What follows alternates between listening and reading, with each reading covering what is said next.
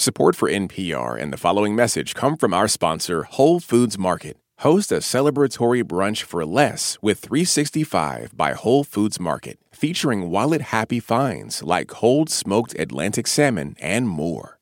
Hi, my name is Rachel Rim, and I'm calling from Jamaica Plain, Massachusetts. My main strategy for getting through this weird time has been making art and journaling, and I've been using the journaling prompt, what is sanctuary, and how do we create our own sanctuary amidst chaos? I hope that helps you, and I hope you're surviving and thriving as best as you can. Hi, everyone. This is Life Kit, and I'm Shireen Marisol Meraji. I hope you have someone to talk to right now, someone who's helping you process this time we're in, because it's overwhelming. Maybe that person is a close friend or family member, your partner. Maybe it's your therapist.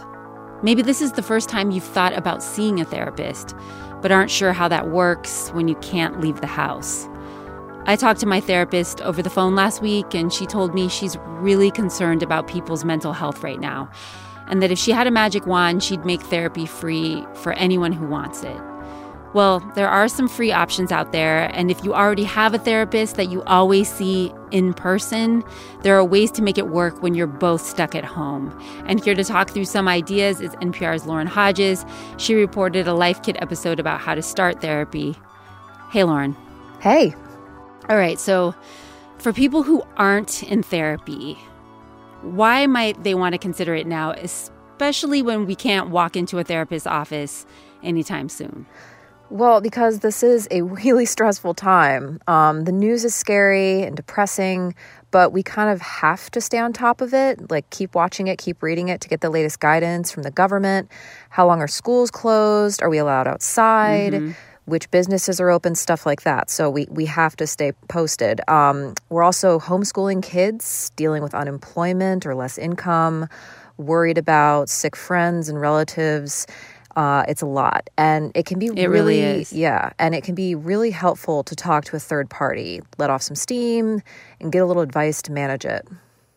This message comes from NPR sponsor Progressive Insurance, where drivers who save by switching save nearly $750 on average. Get your quote at Progressive.com and see if you could save. Progressive Casualty Insurance Company and Affiliates. National average 12-month savings of $744 by new customers surveyed who saved with Progressive between June 2022 and May 2023. Potential savings will vary.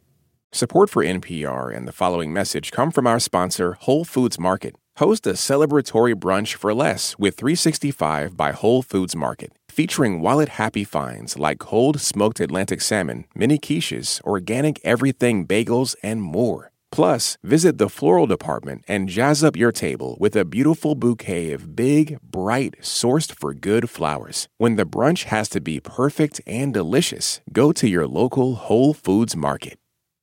Support for NPR and the following message come from Scholastic with Hummingbird by Natalie Lloyd. Now in paperback, Hummingbird is a funny, magical tale about Olive, a girl with brittle bone disease who refuses to let her disability stand in the way of adventure. What about cost? People are worried about money right now, a lot of people out there. Is therapy covered by insurance? So if you have insurance, it depends on the plan. Check your policy, make sure it's covered, and then your insurance company can also give you a list of options and names to call that actually take your insurance so you don't waste your time talking to people who don't. And if you already have a therapist, you just ask them. Mm-hmm. How can they continue your sessions? If anything will change with their copays. You know, since this is such an unprecedented situation, they might still be figuring it out. But that also means or could mean they're flexible and open to suggestions, stuff that could work for you. What if you don't have insurance? Yeah, so if it's not covered or if you don't have insurance, I know a lot of people are dealing with losing their insurance under their former employers. You do have options.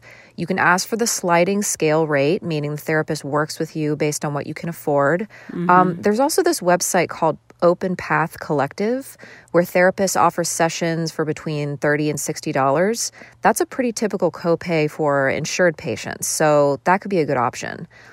So call some of those people, ask how they're holding sessions right now, what they're doing to go online. And it's worth mentioning during this national emergency, Medicare coverage will now include virtual services like virtual check-ins and e-visits. So if you have Medicare, a good way to use this benefit is to search for providers that accept it. I searched on Psychology Today and filtered for Medicare in the insurance option and found providers that you could reach out to. Just ask what they have for virtual sessions like Skype, FaceTime, what they offer. That's a lot of useful information. I had never heard of Open Path Collective, so I'm really glad to hear about that.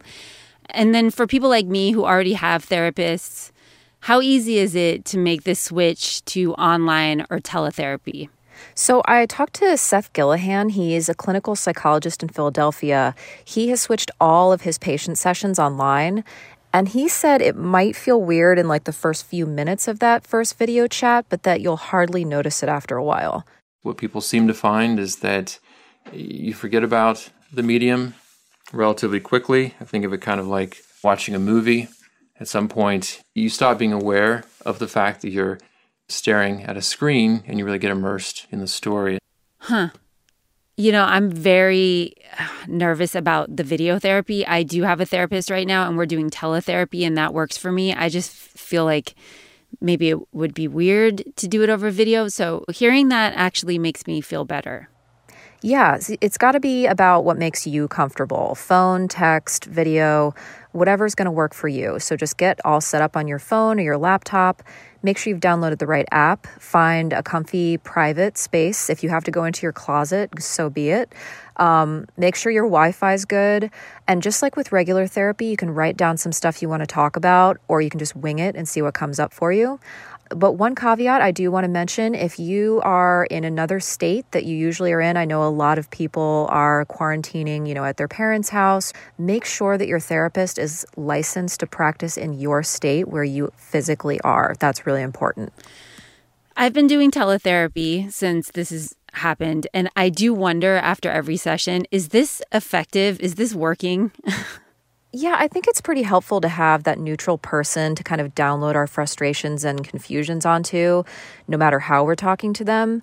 And just like I said in my episode, it can be really tempting to talk to friends and family members about our problems because they're right there. Whoever's in our house may already be like our little sounding board. We tend to take things out on each other, and it can be really emotionally draining and taxing on our relationships.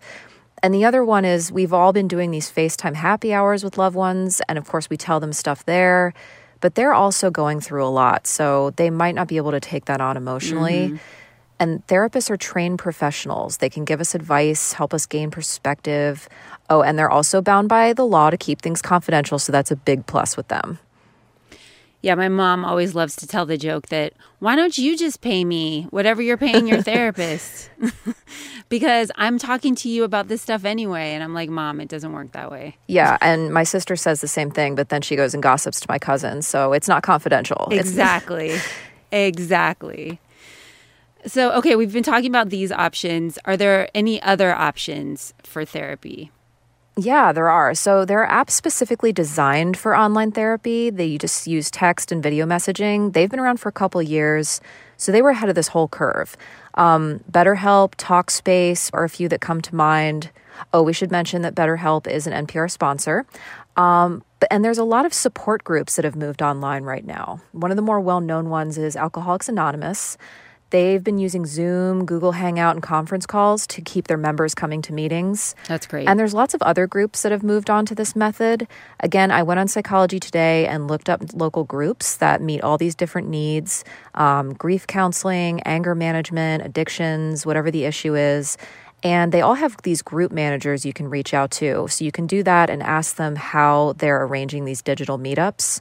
The best thing is a lot of these groups are free or low cost.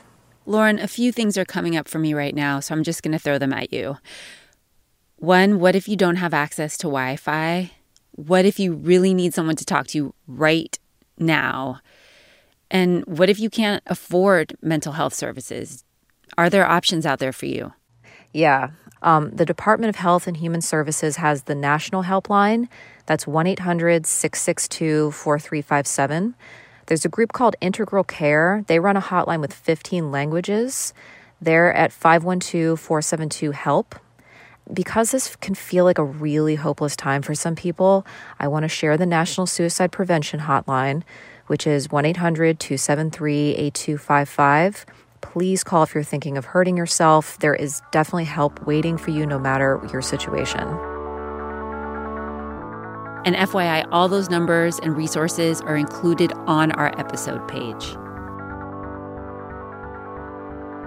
And I think it's really important to say here that there is no shame in saying that this is hard and that you're overwhelmed and that you're frustrated, and just being open about maybe needing this help right now. And for people who are getting this help, also being open to saying, yes, I am in therapy and this is how it's working for me, and encouraging people to do the same who are feeling pretty down right now. Yeah, definitely. You can kind of be an example for your friends and loved ones, not just talking through the logistics, how do I do online therapy, but just putting the idea out there. If they're having a hard time, you can say, yeah, I was struggling too. I called my therapist today and we did a little video chat. Put that idea out there, normalize it, make people realize that if they're struggling, that's okay. We are all struggling. There is something really powerful about normalizing therapy, in that if it's just something that you do once a week to take care of yourself, other people start to see it as normal as well, and they pursue it as an option for themselves. All right, Lauren, let's do a quick recap. What are the most important things to know about getting therapy right now in these times we're in? The most important things, I think, are that even though it can feel really tempting to put your mental health on the back burner right now because there's so much happening, you might be needing it more than ever right now because things are so stressful. Life is changing. Life is frustrating right now. You need someone to talk to, and it's not great to just constantly download that onto your friends and family because they're going through the same thing too. Therapists are trained professionals. They have confidentiality in mind. If you have insurance, you can use your insurance company to help you find someone or a method. And if you don't, there's lots of free options and low-cost options for you out there. Thanks, Lauren. Thank you. That's NPR's Lauren Hodges. Lauren did a whole episode about how to start therapy. It talks a lot about overcoming stigma around therapy, and you can find that episode at npr.org/lifekit. We also want to hear your tips.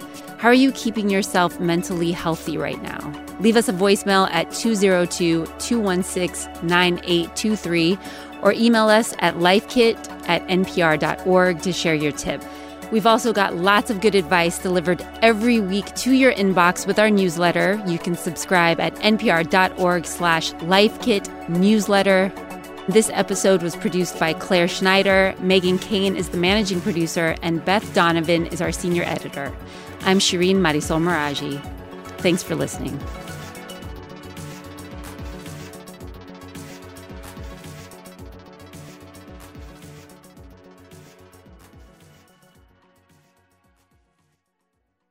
This message comes from NPR sponsor Discover. Tired of not getting a hold of anyone when you have questions about your credit card? With 24/7 live customer service from Discover, everyone has the option to talk to a real person. Limitations apply. See terms at discover.com/creditcard. Support for NPR and the following message come from IXL Learning. IXL Learning uses advanced algorithms to give the right help to each kid, no matter the age or personality. Get an exclusive 20% off IXL membership when you sign up today at IXL.com/NPR. All that sitting and swiping, your body is adapting to your technology. Learn how and what you can do about it. I really felt like the cloud in my brain kind of dissipated. Once I started realizing what a difference these little breaks were making, there's no turning back for me. Take NPR's Body Electric Challenge. Listen to the series wherever you get your podcasts.